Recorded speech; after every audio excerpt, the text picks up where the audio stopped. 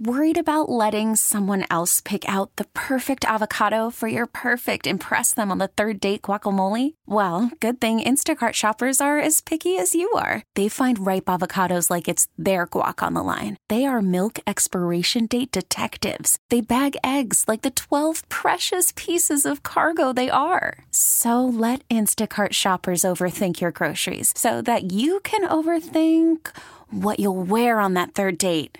Download the Instacart app to get free delivery on your first 3 orders while supplies last. Minimum $10 per order. Additional terms apply. Every year you have something to prove. This is a competition-driven league. Of course, it's not like NBA where everything's guaranteed. You can get cut at any given time. So anytime you step on that field, there's something to prove, and that's been my mindset. Every time I step on the practice field, there's something for me to prove. All right, the Shout Song will be back tonight at Ralph Wilson Stadium. The Buffalo Bills open up their preseason against the Indianapolis Colts. As Nate mentioned in the update, we will have the broadcast. Leading into it will be one Sal Capaccio. He'll also be on the sidelines, and he joins me now here on Sports Talk Saturday. Hi, Sal. Hi, Matt. How are you, man? Oh, I don't know. I came in today and I was feeling good. I took the dog for a walk. It's a little breezy. It's still hot, but I was like, yeah, it's a good day. Football's going to be back. I'm excited. And then Nate played me this clip of Colin Cowherd and Jason Whitlock going off on Tyrod Taylor as a $100 million man and about the city of Buffalo and everything else. And I feel like right from that moment, I just have not been able to collect myself so far today. I hear you. It's the national. It's such a. They're just not clued in to the perspective and exactly what the situation was here and what the deal is. And they obviously host a talk show where their job is to basically just scream a lot of things to get people riled up, and that's what they did. And the funny thing is, Colin's doubling down. I actually follow Colin on Twitter, and I enjoy Colin Cowherd. I like listening to him. I know people don't, a lot of them out there, but some Bills fans have kind of said that, like, hey, man, you don't understand the deal. And he just called Tyrod Taylor on Twitter a C-minus quarterback. So if that's what he feels, that's what he feels. I disagree. I don't think Tyrod Taylor's a C-minus quarterback. And I think this deal is really, really good for both sides, especially for the Bills, though. I think it's actually low for what Tyrod accepted. You know what's funny about that, though, is even if he's right and Tyrod Taylor is a C-minus quarterback, this is a contract for a C-minus quarterback. And that's why it's so good for the Bills. They gave a quarterback. That's a great way to look at it. Like Pro Football Focus, Football Outsiders, the other statistical analyst websites and stuff, put him in the middle, somewhere around 15, which I think is really fair. But even if you said, like, he's the 20th best quarterback in the league, okay, well, a prove-it contract, and then after that, a very reasonable cap hit sounds like a lower-end quarterback, which is why it's a good deal for the Bills, because you're paying lower-end starter money for someone who is probably higher than that. 17 quarterbacks in this league currently make $18 million average per year or higher. And I understand that there's lots of ways to massage that. But generally, just the base way you look at it, $18 million per year, 17 quarterbacks in this league make that. Tyrod Taylor would be in that company essentially once this new money kicks in, and then we talk about going forward. So the Bills, if he performs, the Bills have Tyrod Taylor for 5 years at ranked probably by then by the way, guys are going to get new deals so within the next year or so. So by then he will literally be about the 20th ranked quarterback in next year for the next 5 years. So he'll probably be, by the end of the contract, ranked 25th or 26th in the league, an average per year deal. I mean, the smart people that I follow That's on amazing. Twitter were saying this deal is not good for Tyrod, that they were surprised that his agent would even take this contract because it is so team-friendly. Although, you could also say, if he plays well this year, he's got $27.5 million just waiting for him. So, even if it's a, quote, bad contract, $27.5 million just waiting there to go in your old bank account. That's not too bad. No, that's right. And, maybe we should, kind of spell it out here for everybody so they understand. And we don't know all of the official details yet, but I think that's an interesting point, though, about, did he accept too little and why did he not get more? But I think part of the reason there's a couple things, Matt. I think number one is, more than anything, he just wanted to he didn't want to go out there in a $3 million salary this year. The Bills gave him a $6 million raise. And I think that with that comes some concessions that, we'll give that to you. And if you perform, you're going to get a lot of money in your pocket and set up. I also think Tyrod's not necessarily, I could be wrong, the kind of guy who says, I need to be the highest paid quarterback. He just wants to be fairly compensated, well compensated, and he wants to go out there and play football. But there is look, this is the first time that this particular agent had a situation like this with a quarterback. And maybe he didn't treat it the way he should have on his client's behalf. He's had situations with running backs who've been in this position. I think Matt Forte was one of them. There was another one that escapes me. But I think, maybe that's part of it as well. But so people understand, here's the base way you can just look at this. And I'll try and I've been thinking all morning before going on with you, the best way to simplify it. And I'm sure you've done the best way you can as well. But here's the way I came up with it. This is essentially, all this is first, the Bills gave Tyrod Taylor a raise this year of $6 million. That's all. That's number one. Don't even worry about an extension. They said, Tyrod, for what you did and for the fact that we don't want you going out there on $3 million and saying, hey, do I really want to go hard? Not that he would. We're giving you a $6 million raise. So he's going to play this year on $9.5 million. After this season, the Bills will decide, is he the guy? Is he not the guy? If he is not the guy, then they move on. If he is the guy, basically starting next year, they will give him a brand new contract, 5 years. They'll give him $15 million in a signing bonus for that contract, and then a $12 million salary. So, yes, he will get upfront in cash $27 million next year, but that signing bonus will be prorated only $3 million, a little bit over that, over the cap for the 5 years. That's all it is. So that's how this deal works. It's two deals.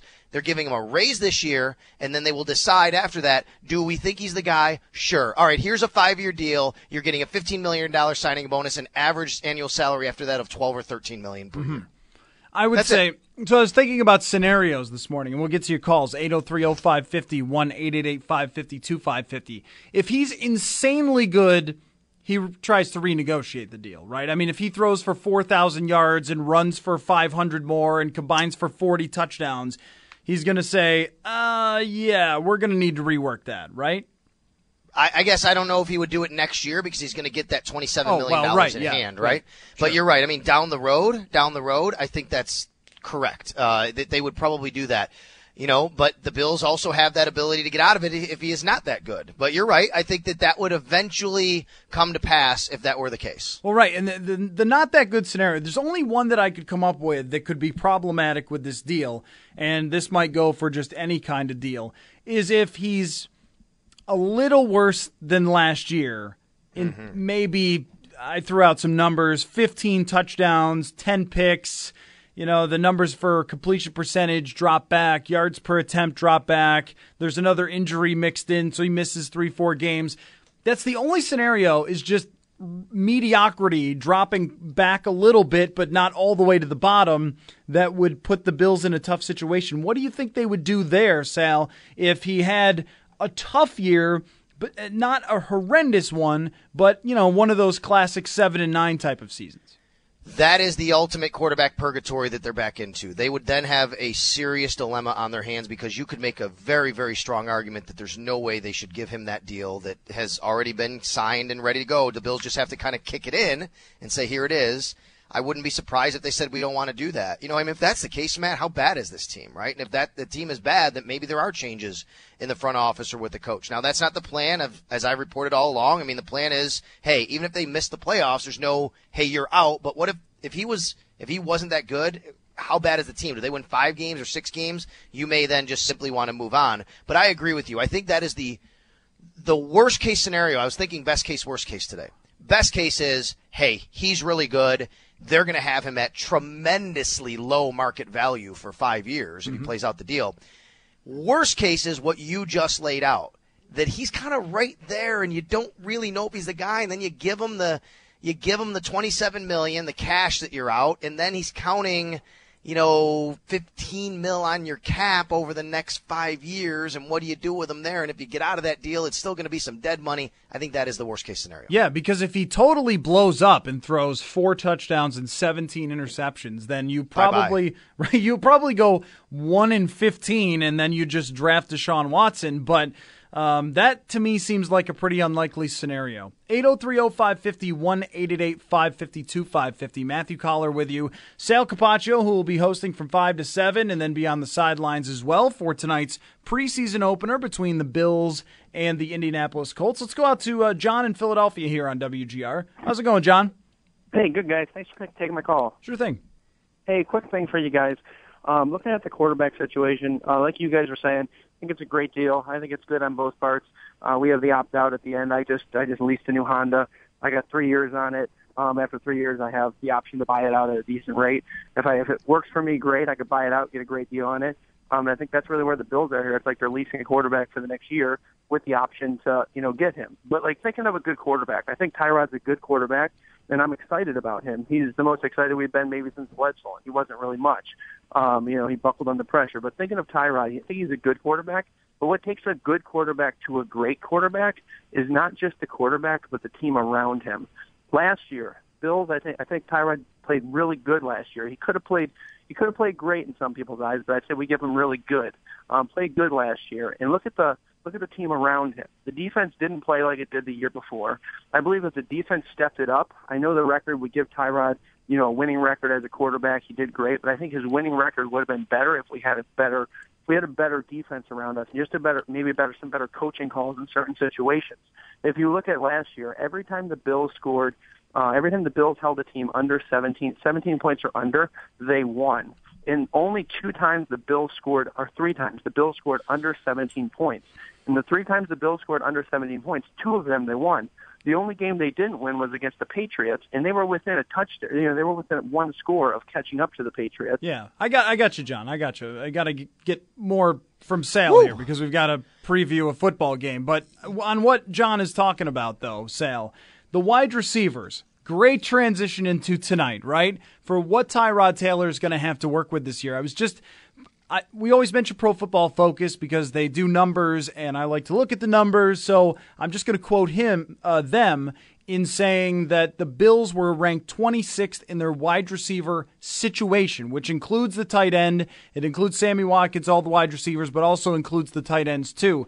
They put them toward the bottom of the league going into the season. So what are we looking for tonight and from some of these other wide receivers not named Sammy Watkins in terms of not just tonight but the rest of the preseason and who might be able to step up?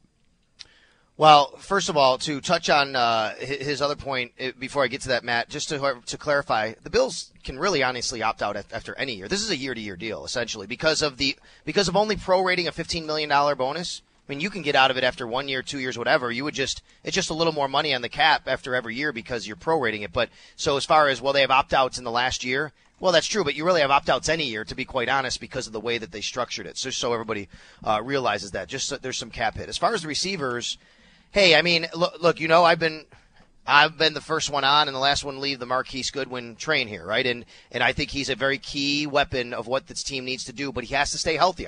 I know that just like everybody else is, and I'll tell you that.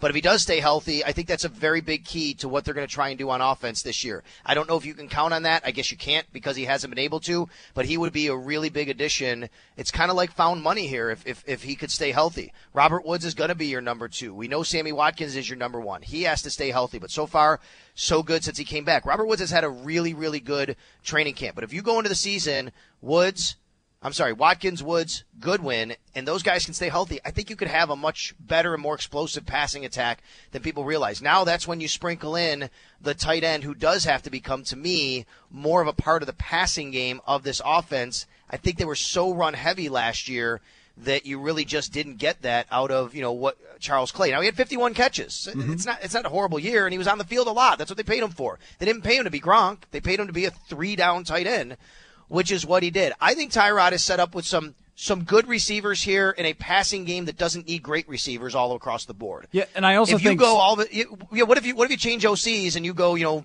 run and gun, spread, throw it around? Now you're going to have to upgrade that receiving core a little more, I think. Yeah, I also think that LaShawn McCoy is just such a big part of the receiving game in general. We saw him last year line up in the slot and just own a dude and catch a touchdown.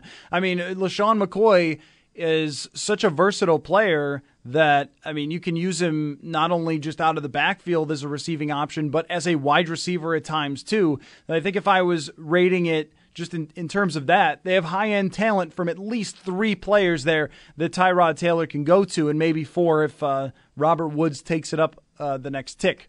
803-0550, 1-888-550-2550 to jump on. Matthew Collar-Sale joining me as well. He'll be on tonight. How many snaps does Tyrod play tonight, Sale? Tell me 0. Can you tell me 0? I don't think that's the case. I think he's going to play. I don't know, though. I think he's going to play. They may decide not to, I mean, you do have some issues on the left side of your line, but, those guys have to play. Those are your players right now. They may have to go into the season and play if, guys are hurt. So I just don't think they're going to put Tyrod in harm's way. It would probably be very, quick passes, 3-step drop, get rid of the ball, maybe something out of shotgun and, get rid of it as quick as you can. I do think he's going to play. I don't know for sure. We haven't heard that yet, but I wouldn't expect him beyond. I mean, maybe if they go 3 and out, you put him back on another series because you need to get a little bit more rhythm going. That's just the way coaches think, whether people agree with they should do that or not. But if they go down the field, 8 plays, get a field goal, okay, you're done. Put your baseball cap on. We're going with E.J. Manuel. What do we know about Aaron Williams' situation, Sally? Left the field the other night with an apparent concussion, and I don't really like how it looks on the depth chart beyond Aaron Williams. Yeah, he's still in the concussion protocol, so I really highly doubt we'll see Aaron Williams on the field tonight. We still don't know what the situation is with Des Lewis. We know he hurt the right side of his arm, whether that's his shoulder or lower. Been conflicting things on that, but I think it might be a shoulder area, so we'll see where that goes. And by the way, that's a nice piece to have, too, a guy that's stepping up, it seemed like, in his second year, so you hope that he's okay for Tyrod Taylor. Beyond Aaron Williams, yeah, I think, you have a right to be concerned. I like what Robert Blanton's done, though, here in camp as far as how he seems to be really understanding the defense, moving guys around. But, more than one safety has to play throughout. You're not just going to go with Corey Graham and Robert Blanton for 5-6 games if Aaron Williams, for some reason, is going to miss significant time. I'm not saying he is, but who knows? And then behind him is Jonathan Meeks and Duke Williams, and right now Meeks has the upper hand there, but he's a guy that you really don't know what you're getting out of him right now if he has to play significant minutes. He's been hurt a few times in his career. He's played special teams. This is his third year in this league. He's going to need to step up. And then Duke Williams, I think, unfortunately, is on the outside looking in right now the way it looks. I think Colt Anderson's safe, but not a guy you want to put on the field necessarily. He's a special teams guy through and through. So I agree that there should be some concerns behind Aaron Williams, but at least I'm encouraged with how Robert Blanton has played and looked in this defense so far. Sal, I'd like to throw a couple more players at you. Give me one sentence on these guys, okay? Okay. Especially on the defense, because I think that's where a lot of the focus is. I mean, just going into the season, but especially after the injuries, it's something that I want to keep an eye on. Zach Brown. 3-down linebacker who won't give you as much on run support, but can handle all the duties. How about Randall Johnson? I need to see more still. The guy that I have targeted several times during this camp that I've been on the radio telling you guys, 6'4", 250, looks amazing, but he's had a really good camp, and he's finally accepted his role inside and because he moved from Sam linebacker when he got in this league. And I think he could be a very important piece. He's got to step up and be the player they thought he could be when they brought him in. A guy that I'm intrigued by, Kevon Seymour. I have not seen a rookie, even Darby last year. Darby had his struggles, as we know, in preseason especially. I liked how Darby looked, on the hoof last year walking out and his hips and everything. But in actual passing situations against wide receivers, I have not seen a more technically sound rookie, unheralded at least, as Kevon. I think he's had a solid camp and is going to help. All right, last one for you, IK and Impali. Bills are in trouble if he has to play significant downs. I mean, he can come in there. He can be a part of the rotation, but I don't think you want him lining up on that spot, as an every down player. And look, for all the Eric Stryker love out there, I love him too. I know you didn't mention him, but I'm just going to tell everybody, Eric Stryker's probably going to have a few sacks this preseason because he's going to go against third and fourth string tackles, and we're all going to go gaga.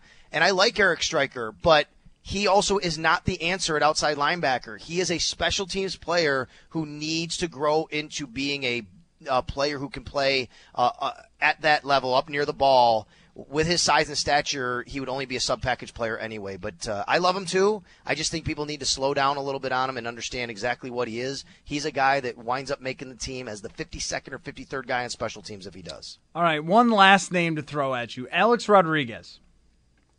I'm glad he's finally not a Yankee anymore. Not that I didn't root for him when he batted. Hey, he's on my team. I'm going to root for him. Big home run in the 09 series against Philadelphia. I'll take it.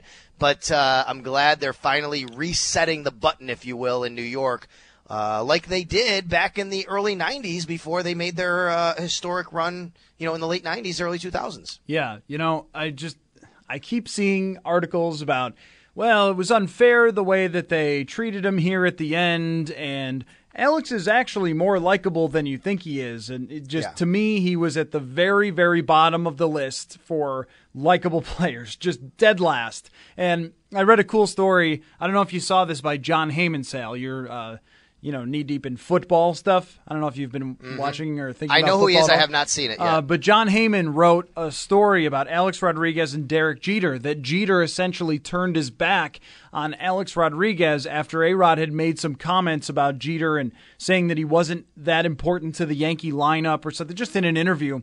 And Heyman wrote that A-Rod in spring training drove to Jeter where he was staying for the Yankees spring training. This is when A-Rod was with the Rangers, and essentially cried at his doorstep asking and begging for forgiveness, and Jeter just said, no, I'm good. And if you notice on Twitter, when Ichiro got his 3,000th hit, Jeter tweeted, "Great guy, Ichiro. Great teammate. Congratulations, buddy." And Alex Rodriguez announced his retirement, or I guess his at least quitting the Yankees, not official retirement yet, and not a peep from the captain. I think that's interesting. Wow. No, I do too. And he's Derek Jeter. He doesn't have to do that. My wife's first thing was I turned on the final game the other night. I'm like, oh, it's A-Rod's last game. And she said, "Is he still married to Madonna?" I said, "I don't think he ever was. I think he might have dated her, but I don't think they were married." But, that's what he is to some people. To all of us who watch baseball, he was one of the greatest hitters of our generation. He really was. Unfortunately, it'll be tainted because of what he did, and he did do that. But to a lot of people, he's just kind of this caricature that he was out there for a lot of weird reasons, and they don't know that. And someone like my wife, he's like, is he dating Madonna still? Yeah, it always, with him and Barry Bonds especially, it kind of just makes me sad because those guys are all-time great talents that destroyed their legacies by cheating the game. And when Alex Rodriguez comes up and he puts up 40-40 at age 21, he was a freak show. A lot of people thought he could have been an NFL quarterback. I was listening to Raul Ibanez on ESPN Radio talk about A-Rod and seeing him as an 18-year-old when they first signed him and saying, that guy's going to go in the Hall of Fame. And, and then he has this Hall of Fame career, but the whole thing just leaves a bitter taste in your mouth. And I don't know how many baseball people you follow, Sale, but sometimes on Twitter, I'll run into baseball writers and things saying, oh, steroid era, get over it. Like, who cares anymore? Like, I don't know. I was never okay with people cheating the game, and I'm sorry, I just can't put that aside because the guy put up a bunch of home runs. No, I hear you. It's an awkward spot, I think, to be in sometimes for me. First of all, when it's one of the guys that's on my team, but even more so, Matt, it's because there are so many guys who did it that I don't even know of, and I'm convinced of that, right? Mm-hmm. So I know, we know what he did, and obviously the proof is right there, but there are a lot of guys who also did that, and we don't know it because they didn't necessarily look like Alex Rodriguez or hit all the home runs at Alex Rodriguez, so I always get conflicted trying to do that and put those pieces of the puzzle together for sure. I just think you should put an asterisk in the Hall of Fame and say, look, from this year to this year, lots of guys were thought to do steroids, and judge by yourself. There are many people in here who may have actually done something, but we don't know. Yeah, no, I mean, I'm all fine with putting him in the Hall of Fame, but it's like I don't have to like him, though, Nope. I could still. No, I don't think he's. That's right. I agree. I don't think he's a great human being as far as like a baseball player and all the different things that he's done on the field and knocking the ball away and yelling and things like that. I hear you. You don't have to like him for sure. Sal, I bet you're pumped for tonight, aren't you?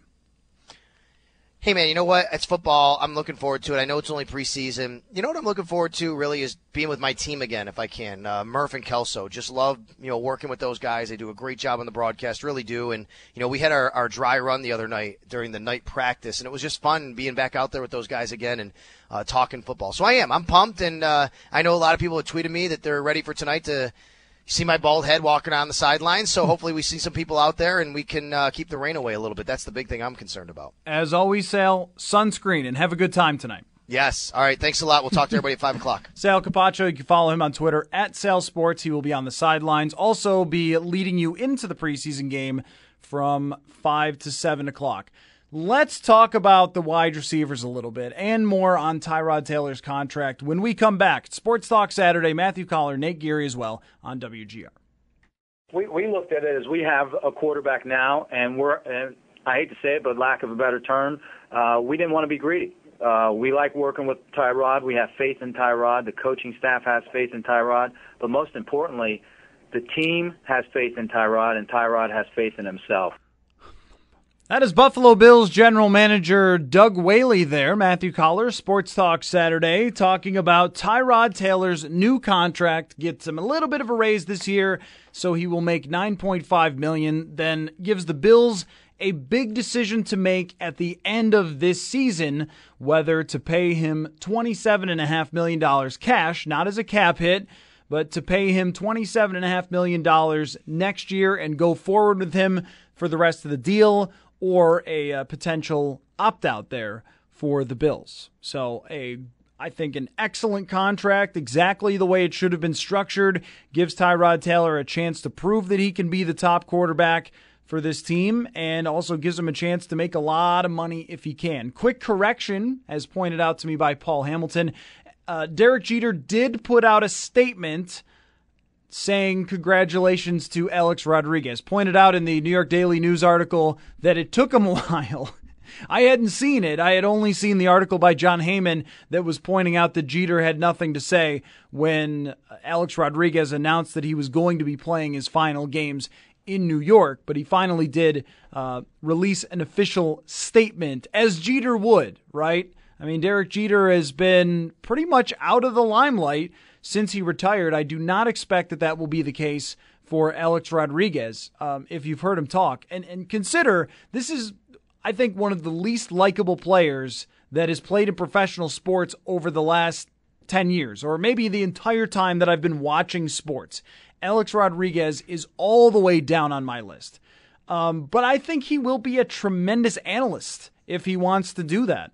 He was with, I think it was either TBS or Fox during the playoffs last year, and he was natural in front of the camera. He sounded good. He had good things to say, and maybe it's a way to revamp that image a little bit, because even with a good season last year, and he got a lot of praise for it last season for coming back from the year suspended, I think he's still, in most people's minds who like baseball, even Yankee fans, like Sal said, feel either uncomfortable about rooting for Alex Rodriguez, many of them, or just flat out say, yeah, if he hits a home run, I'm happy, but I don't like him.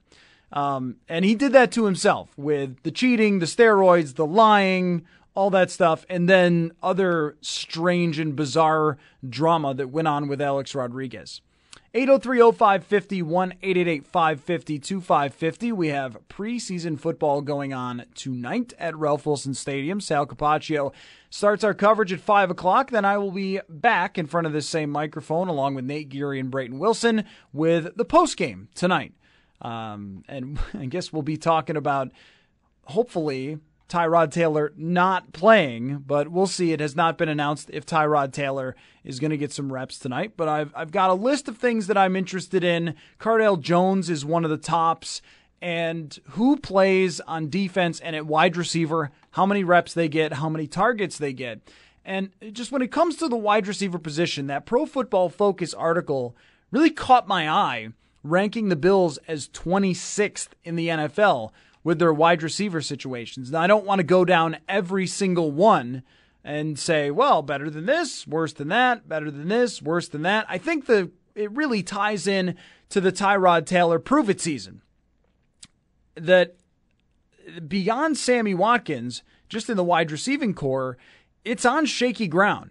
And I think when you have Drew Brees or you have Aaron Rodgers, the best quarterbacks in the league, then you usually say, and Aaron Rodgers struggled at times last year with wide receivers that they picked up off the street after Jordy Nelson went down. But you normally say, okay, they can make up for it. Cam Newton's a great example last year. MVP season after his number one wide receiver went down. Kelvin Benjamin didn't play last year. And they make the Super Bowl. And Cam Newton wins the MVP. And he did it by throwing some passes to his tight end and running himself and just getting mediocre wide receivers to look better than they are. I don't know if Tyrod Taylor is that type of quarterback who can make your mediocre wide receivers look better than they are. But there's two things that come to mind with that is how does this group of wide receivers fit with what Tyrod Taylor is going to do scheme-wise? And this is something that we can't really watch for in the preseason. But they've got a mix of different skills with the wide receiver that they have. Tyrod Taylor's got a great deep ball. Marquise Goodwin, if there's one thing he can do, if he stays healthy, it's jet down the field. They have sort of possession wide receivers. They've got the one tall guy in Desmond Lewis to throw it up to. They've got a couple of the slot-style wide receivers, Greg Little and Greg Salas. And I would even put Robert Woods sort of in that same conversation as more of a possession wide receiver than a guy who's going to stretch the field. The combination, maybe you have a thought on this, Nate, the combination of skill sets for some of the different wide receivers that are behind Sammy Watkins, who if it was up to me, they would throw to every single time. Just no other play calls other than throwing to Sammy Watkins. That he would have 200 targets and catch 130 passes and you'd have a really good offense. He might not be able to handle that physically. Something I kind of didn't factor in there in terms of catching every pass. But anyway, he's the most talented player on the team, one of the most talented in the league. But when you're comparing the rest of the wide receiving core, in terms of being role players, we've got some different skill sets here, and I wouldn't put it so far down just because the names aren't as big. I think what each of them can do is bring a little something different to the table. Each of them, whether it's Greg Salas and his ability to kind of find, he is the Chris Hogan of this team now, a guy that just knows where to be and can catch the ball when it's thrown to him. Greg Little brings that size and speed in the slot position, as you talked about in the slot, that a lot of teams are now doing. You look at the Jordan Matthews of the world. You look at some of these teams that are going with bigger, more possession receivers in the slot because it is that matchup nightmare for a lot of safeties and outside linebackers. But like you said, I mean, it's interesting. Maybe the talent, overall talent, isn't where a lot of fans would like it to be with the big names and everything else like that. But what you have to like is they're going to be able to play situational football and have Greg Salas maybe on third downs on certain plays. And maybe instead of Greg Salas this time, it's Greg Little because it's a different formation. So they're going to be able to switch a lot of things up with the mainstays, obviously being Sammy Watkins and Robert Woods. But they're creating different matchups. And as you mentioned with Sale, I mean, LeSean McCoy coming out and playing with some wide receiver is electrifying. And what I think we haven't talked about yet is if Reggie Bush can be healthy. That was like his thing, was coming out of the backfield and catching the ball, but not only that, running routes. He can play that position, that slot receiver position, and I think that's what their plan is with him. They're going to have all sorts of plans for Reggie Bush. It's just whether or not he can stay healthy. 803-0550, 1-888-550-2550. Matthew Collar, Nate Geary here as well. Now that's something to watch. Is Reggie Bush going to play? And how many reps may he get tonight, or how many snaps? We get to call them snaps. Exciting. Get to call them snaps instead of reps. All right. Speaking of that, okay, need my mouse to work. Come on, mouse. Come on. Nate, mouse isn't working. Oh, there we go. All right. There's always a backup plan. That's the one thing that if you ever, just anybody who's good with technology, not me in particular, but when it comes to radio and all the inner workings of all the stuff, if something doesn't work, there's always a way to get it to work. So if my mouse doesn't work, I just start panicking and yell Nate's name and he'll hit it. But the mouse is okay. Here's what I want to know from you, John in Rochester. How many snaps would you give to Tyrod Taylor tonight? I'd give him 3, but that's all he's going to need for the first touchdown pass. Good answer, John. Good answer. But listen, I got to tell you, what can I tell you? I know you're pumped up. I'm pumped up for tonight's game. I'm always pumped up for preseason because you see all this young talent and competition, and it's Bills season. But I'm really interested to see EJ, and I'll tell you, I think number one, Tyrod Taylor is a phenomenal quarterback, and I think he'll be one of the best in the NFL. But EJ, I think, is a real good backup. But what's going to be interesting, Matt? I think regardless of what happens to EJ, I think he'll be gone next year because somebody's going to pick him up, and he'll probably make a lot of money. What are your thoughts on going up into the draft and getting Chad Kelly? John, why am I? It's the first preseason game. Why am I drafting players next year? What are you doing to me? Well, Chad, I just read an article. Chad Kelly's one of the favorites for the Heisman.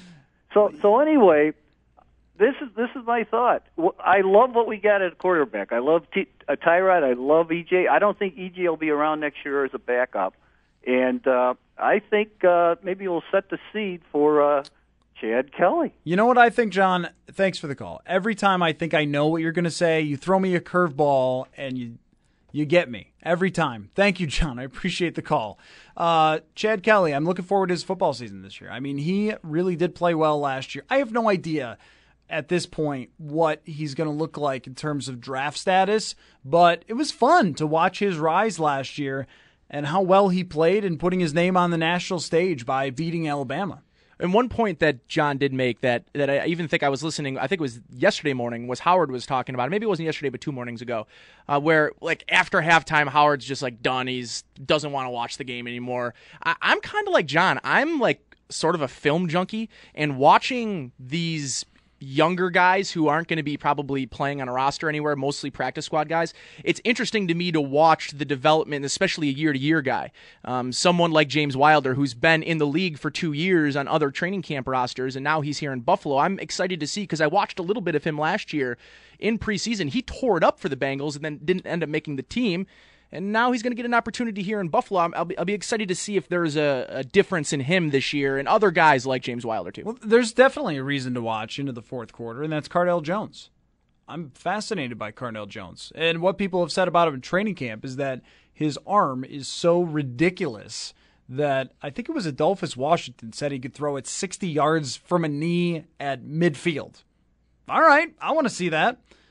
I mean, just him being a draft pick in general is kind of interesting. 803-0550, 1-888-550-2550. Focusing a lot on Tyrod Taylor and his contract, and there's a couple of different angles that came to my mind. One of them being that I don't think that despite Pro Football Focus's ranking on the Bills' wide receiving core, there's any excuses for Tyrod Taylor. Even if it's injuries to a wide receiver, if it's not Sammy Watkins. Now, if it's Sammy Watkins, that's different. But anyone other than Sammy Watkins, I think he's got good enough weapons to succeed this year. And also, after this contract got done, and the other moves that you've seen, the other contracts that the Bills have done with like Marcel Darius and so forth, how are we feeling about Doug Whaley and the Bills front office? 803-0550, 1-888-550-2550 is the number to jump on. Hope Solo had a meltdown yesterday after the U.S. women's national team lost. And a lot of people are upset because that's what they do. But I'm going to tell you why I'm not when we come back here on WGR. I saw elements of respect from the other players. The leadership developed. And then coming in this offseason, he took the bull by the horn and just took it up in that another step. Galvanized not only the offense, but the defense, the whole team, and undeniably the leader of the Buffalo Bills. That is Buffalo Bills general manager Doug Whaley. Matthew Collar back here on Sports Talk Saturday. We've got another hour coming up, and we've discussed a lot of Tyrod Taylor. We will get heavy into preseason mode as we come up tonight for what to watch for. So 803-0550, 1-888-550-2550. And I also want to ask Nate about some of the other teams around the league and how we're feeling about just everything is about playoffs, right? Playoffs. how we're feeling about some of the other teams in the league as the rosters start to take shape. I know it's still a little early, but we'll take a look at just mostly the AFC and who the Bills are most likely to be competing with in the AFC this year and how they're shaping up. All right, so Hope Solo. Yesterday, the U.S. women's national team lost in a shootout, and after the game, she said, quote, "I thought we played a courageous game, but I also think we played a bunch of cowards. The best team did not win today." That's what she said. She said Sweden dropped off. They didn't want to play open. They didn't want to pass the ball. They didn't want to play great soccer. That's what Hope Solo said. And what has followed that, those bunch of quotes, is a ton of criticism for Hope Solo for being a sore loser and so forth and not representing the country very well and just on and on and on and on. And the reason is solely because Hope Solo is not likable. There was a domestic violence issue that had to do with family members where the police were called, and there were other details. I watched the Outside the Lines report on that. And there's a history of her being I think the technical term is jerk face.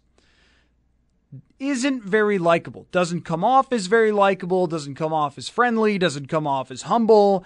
Needs a better PR team maybe. But what she actually said, if we're looking at just what she said, and not, well, she isn't likable because she's got this history of being not the most nice and friendly and cuddly person. I feel like we get this on a year-to-year, almost day-to-day basis where someone says, we were the better team tonight and we ended up losing. And that's irritating. And I think of Hope Solo, 35 years old, and the best in the world to compete at the Olympics.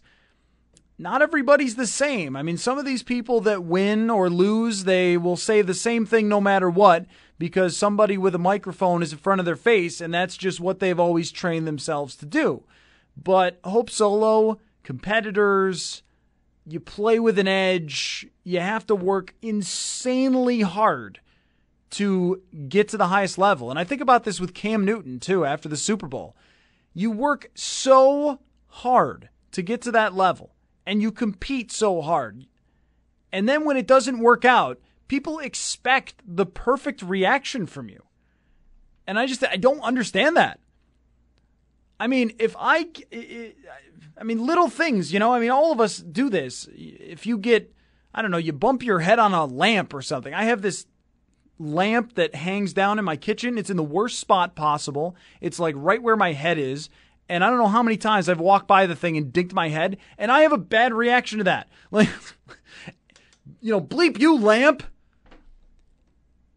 And you put all this work into it. Like, just think about the number of things that we get angry about on the road or whatever else, things that have nothing to do with anything. And you lost, and you're super mad, and you think, what a stupid sport this is, where they don't even want to play, and they just held out for a shootout, and they end up winning with this stupid shootout, which is they're kicking the ball 6 feet away from me. Like, you get sort of irritated even talking about how it went down, but you expect the expectation for athletes who compete and play with an edge and work like crazy to get there to just be like, well, God wasn't on our side today. Like, well, some of them can do it, but other athletes are going to be a little more straightforward with you about how they really feel. And I don't think we should punish them for it. I also don't think we should make it a referendum on how they are as a person. Hope Solo might be the worst person that's ever been born, but that doesn't make that quote anything different than LeBron James has said the same thing. There are hundreds and hundreds of stories about Michael Jordan, about, being a bad teammate or the different things that he did. And if they won or they have a good reputation, then you praise them. If they have a bad reputation, you say, no, they're the worst thing that's ever happened. And then it's like a competition of who can write the most scathing tweet/column about Hope Solo. And it's just really frustrating to watch. Sorry. It's a competitor, wasn't happy to lose. It wasn't. If it was your son or daughter, you would be like, hey, let's be a little bit better in terms of being a teammate and a good loser there. This is not your kid playing Little League. This is the freaking Olympic Games. It's the NBA. It's the NFL. It's like with Cam Newton. This is Super Bowl. And he was supposed to react a certain way. But if Tom Brady or Bill Belichick did the same thing because of their reputation, because they have so many wins, they get a pass for it. And Bill Belichick, how many scathing columns were about Bill Belichick when he walked off the field without shaking hands? Not many.